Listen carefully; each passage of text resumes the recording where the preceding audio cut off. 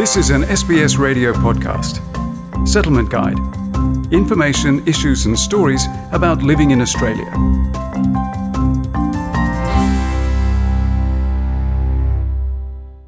Winter is coming.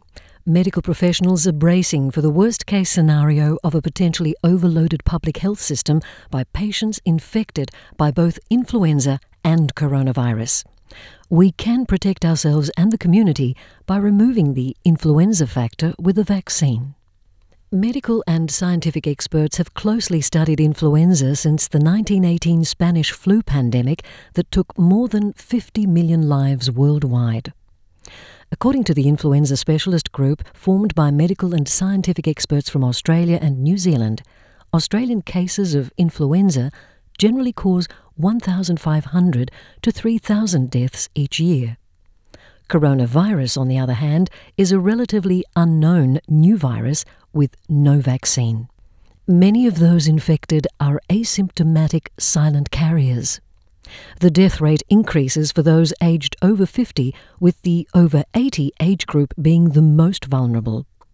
Dr. Chris Moy, Australian Medical Association's South Australian branch president, is urging seniors to get their flu shots as the public health system prepares for an influx of COVID-19 patients. Somebody who's severely affected by COVID or severely affected by influenza would be greatly affected and therefore very sick, and basically their whole constitution and immune system would be down after the first infection, and then they would get the other infection. That would be far more likely to cause serious consequences, including death for a larger number of people. Social distancing measures practiced across Australia is slowing the COVID-19 outbreak. However, the impending winter season will likely weaken the immunity of the elderly and those with chronic illnesses. Dr. Moyes says current intensive care capacity across the country won't be enough to meet the escalating needs.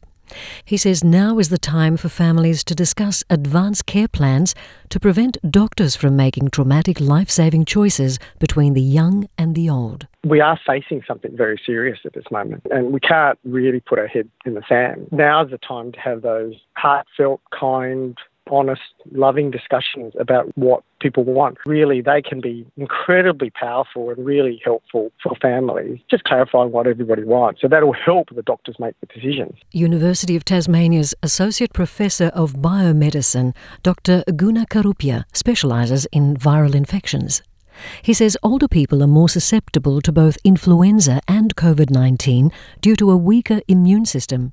We know from the COVID-19 that it's really mainly the people of the older age group who are falling really sick and also dying. Meanwhile, people over 50 are at a greater risk of complications from influenza.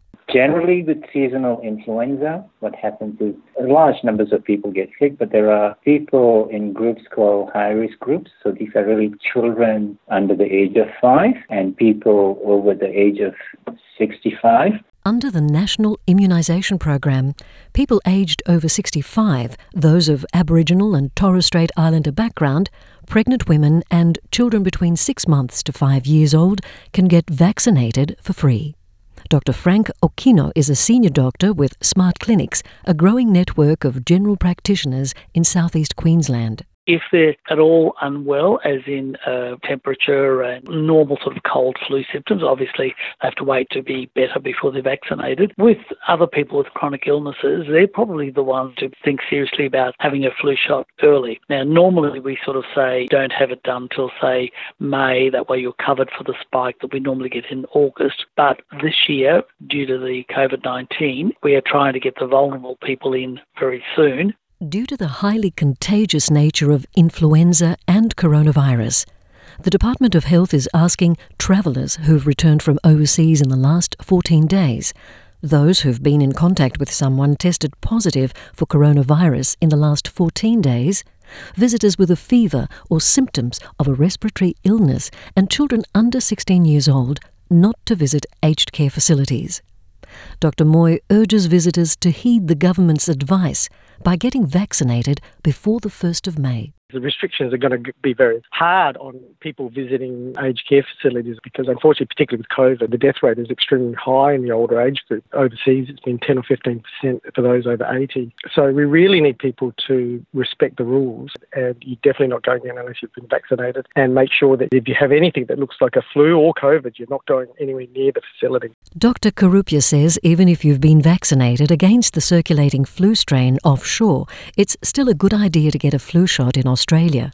If in doubt, check with your GP. The circulating strains in the Northern Hemisphere and in the Southern Hemisphere, they can change. It's a bit of time. The viruses can undergo genetic changes, and hence one might think that because I've been vaccinated in Europe, there's really no need to get vaccinated. And it also depends on how long in between. So if the person was vaccinated just in the last 6 months, and it turns out that the vaccine that the person got in Europe, same vaccine is being used in Australia, then there's really no need for a second vaccination because it's a short time frame. While the flu shot can't necessarily guarantee a full protection against influenza, Dr. Karupia says seniors, pregnant women and children under 5 are still advised to get vaccinated. In general, at least between 50 to 60% effectiveness. But of course, sometimes even after the vaccine has been made, the circulating flu strains can undergo genetic changes, which means that the vaccine may not be that effective. But remember that the vaccine includes 4 different circulating strains of viruses. So even if one of the viruses undergoes some genetic changes, there's still the other 3 strains that are present in the vaccine formulation. So it is still much better to get the vaccination. The social distancing measures the federal government has put in place requires people to stay at least 1.5 metres apart. This poses new challenges for GPs to keep their patients safe as they wait to get vaccinated in clinics. Dr. Okino has different strategies for different patients.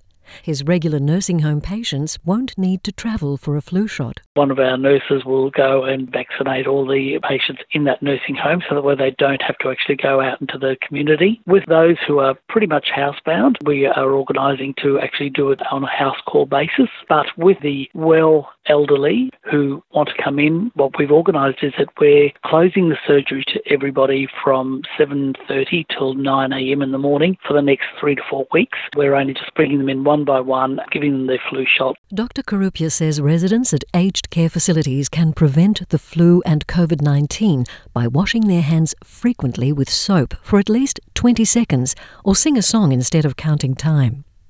They should avoid touching their face after coming into contact with a potentially contaminated surface in common areas. Precautions that one would take would be similar for both influenza and COVID-19 because both are respiratory infections. They are spread through coughing or sneezing or touching areas where someone else has sneezed or coughed, or people touching their mouth after coughing or trying to break a cough and then touching other areas.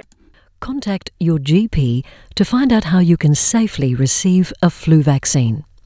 If you're experiencing emotional stress, loneliness and need support, ring Lifeline on 13 11 14 or Beyond Blue on 1300 22 46 46 for 24-hour support. The feature on preparing for the flu season amid COVID-19 was prepared by Amy Chen-Yu Wong, and for SBS, I'm Margarita Vasileva. This was an SBS radio podcast. For more Settlement Guide stories, visit sbs.com.au/radio.